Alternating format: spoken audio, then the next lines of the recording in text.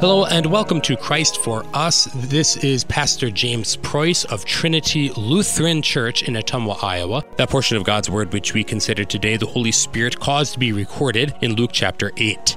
And when a great crowd was gathering and people from town after town came to Jesus, he said in a parable, "A sower went out to sow his seed, and as he sowed, some fell along the path and was trampled underfoot, and the birds of the air devoured it. And some fell on the rock, and as it grew up, it withered away, because it had no moisture. And some fell among thorns, and the thorns grew up with it and choked it. And some fell into good soil, and grew and yielded 100-fold. As he said these things, he called out, 'He who has ears to hear, let him hear.' And when his disciples asked him what this parable meant, he said, 'To you it has been given to know the secrets of the kingdom of God, but for others they are in parables, so that seeing they may not see, and hearing they may not understand. Now the parable is this: the seed is the word of God. The ones along the path are those who have heard, then the devil comes and takes away the word from their hearts, so that they may not believe and be saved. And the ones on the rock are those who, when they hear the word, receive it with joy, but these have no root. They believe for a while, and in time of testing fall away. And as for what fell among the thorns, they are those who hear, but as they go on their way, they are choked by the cares and riches and pleasures of life, and their fruit does not mature. As for that in the good soil, they are those who hear the word, hold it fast in an honest and good heart, and bear fruit with patience." This is our text. The first thing we learn from the parable of Jesus is that saving faith comes from hearing the word of Christ. We are saved by faith because Christ Jesus has offered himself up as an atoning sacrifice for our sins. There is no work left for us to do to earn our salvation. By dying for our sins, Christ has opened the kingdom of heaven to all who believe. We receive this salvation, won by Jesus, as a gift through faith. And how is this salvation given? So that we may believe it through Christ's word. St. Paul aptly explains it in Romans chapter 10, "For everyone who calls on the name of the Lord will be saved. How then will they call on him in whom they have not believed? And how are they to believe in him of whom they have never heard? And how are they to hear without someone preaching? And how are they to preach unless they are sent?" So faith comes from hearing, and hearing through the word of Christ. This is why Jesus sent his disciples into the world, saying, "Go into all the world and proclaim the gospel to the whole creation. Whoever believes and is baptized will be saved, but whoever does not believe will be condemned." Mark 16:15-16. The word is the instrument by which the Holy Spirit creates faith in the human heart. Jesus said to his disciples, "To you it has been given to know the secrets of the kingdom of God." How is it given? Through his word. And there is no other way for a person to be brought to faith in Christ Jesus than through his word. I've heard it many times from those who used to go to church, but no longer go. "My parents made me go to church when I was younger, and that's why I don't go anymore." And tragically, some parents even believe this foolishness, and will try to moderate how often they bring their children to church, or will even let their child decide whether he wants to go or not. But it isn't a good idea to ask an apostate why he became an apostate. He doesn't know. He thinks he knows, but he doesn't. He'll blame his parents. He'll blame the word of God, but he won't blame himself. You don't need to ask those who fell away why they fell away. Jesus tells us why they fall away. Satan comes and devours the word from their hearts so that they do not believe and are not saved. Or they had no root, and at a time of testing they fell away. Or the cares, riches, and pleasures of life choked out the word from their hearts so that their fruit did not mature into eternal life. But people do not fall away because their parents made them go to church. It is possible that their parents behaved hypocritically, made them go to church as a rule, but did not cultivate the faith at home with further teaching and setting a good example. But being made to go to church never damaged anyone's faith. That is like saying that your parents made you brush your teeth, so you don't brush your teeth anymore. It's a silly and lame excuse. In fact, there is no other way to make sure that your children remain in the saving faith, which should be the greatest desire for every Christian parent, than to bring them to church. Scripture says, "Train up a child in the way he should go, even when he is old, he will not depart from it." Proverbs 22:6. And these words that I command you today shall be in your heart. You shall teach them diligently to your children, and shall talk of them when you sit in your house, and when you walk by the way, and when you lie down, and when you rise. Deuteronomy 6:6-7. Children do not know what they should do. That's why they have parents. Parents should make their children eat healthy food, go to bed at a reasonable time, go to school, do their schoolwork, do chores, speak respectfully, and yes, go to church and hear the word of God. Now, obviously, parents can't force a child to believe, but neither can they force their children to learn love and respect from the heart. Yet parents are still obligated to instill these virtues in their children, so they set in place the structure which best makes this possible. And faith comes by hearing the word of God. Your gospel, then how can you believe it? Yet God does not only tell us the obvious, that you can't believe the good news of Jesus unless you've heard of him. God also promises that his word has impressive power and that it accomplishes that for which he purposes.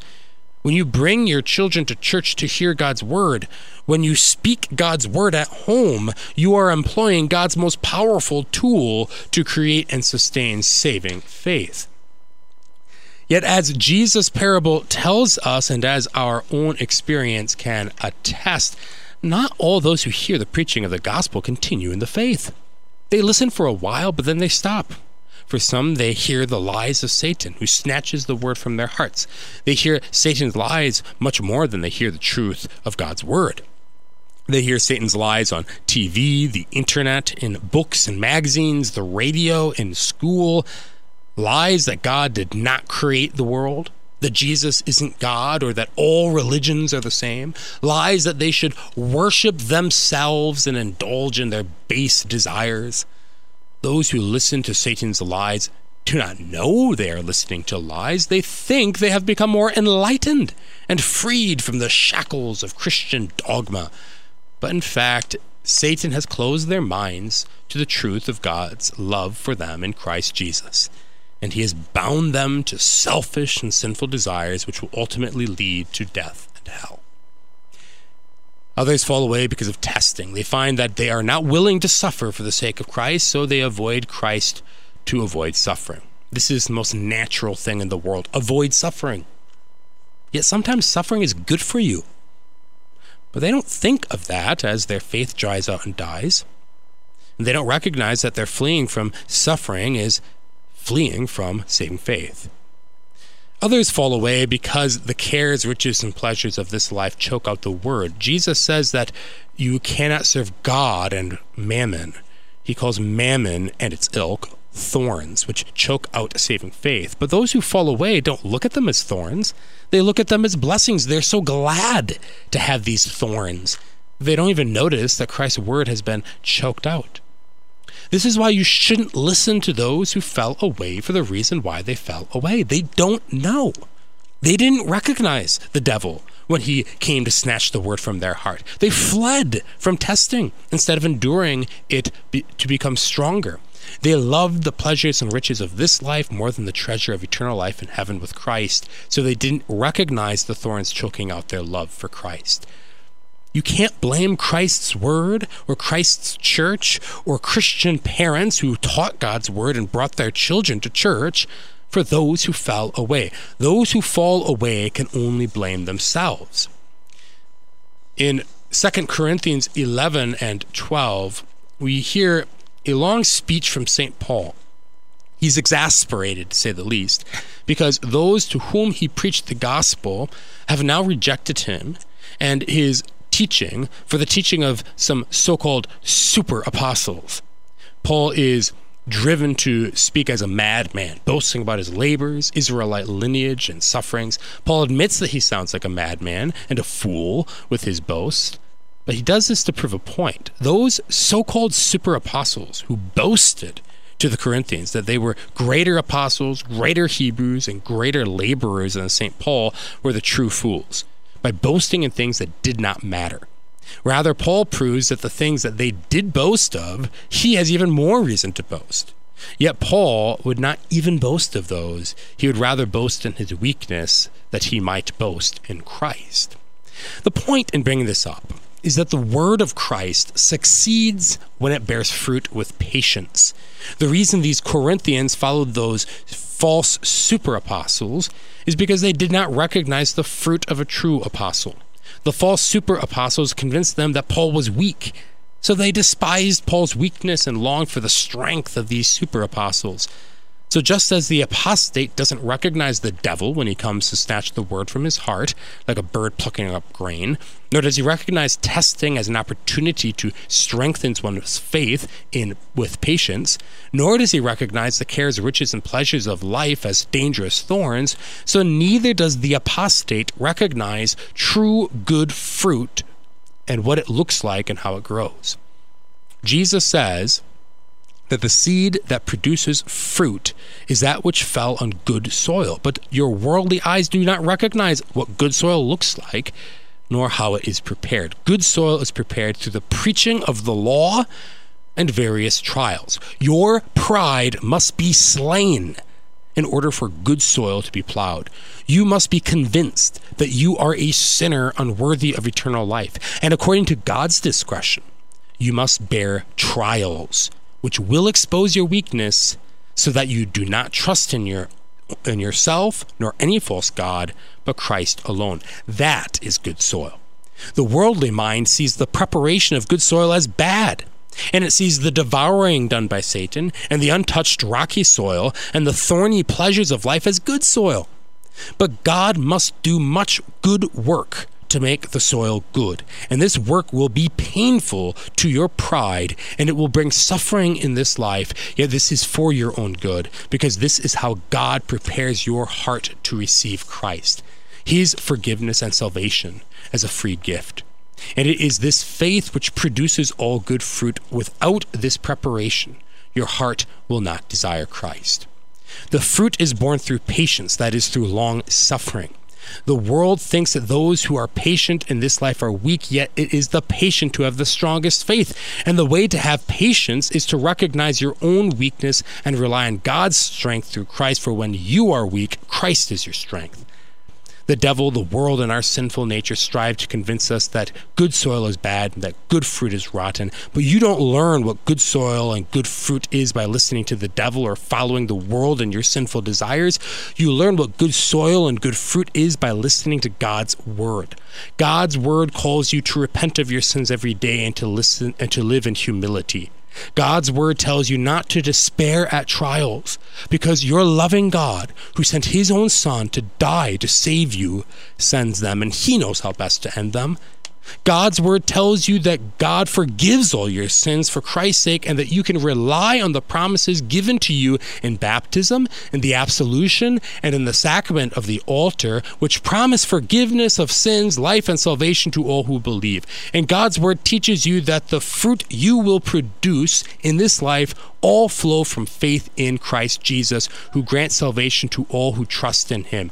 These fruits are love, joy, peace, patience, goodness, kindness, and self-control, not boasting, pride, and self-indulgence. Saving faith comes from hearing the message of Christ. We need saving faith until the end, so may we listen to the message of Christ until our salvation is complete. Amen.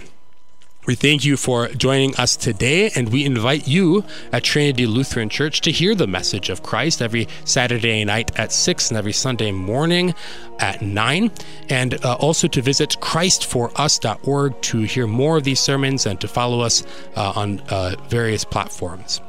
Please tune in again next week for another broadcast of Christ for Us.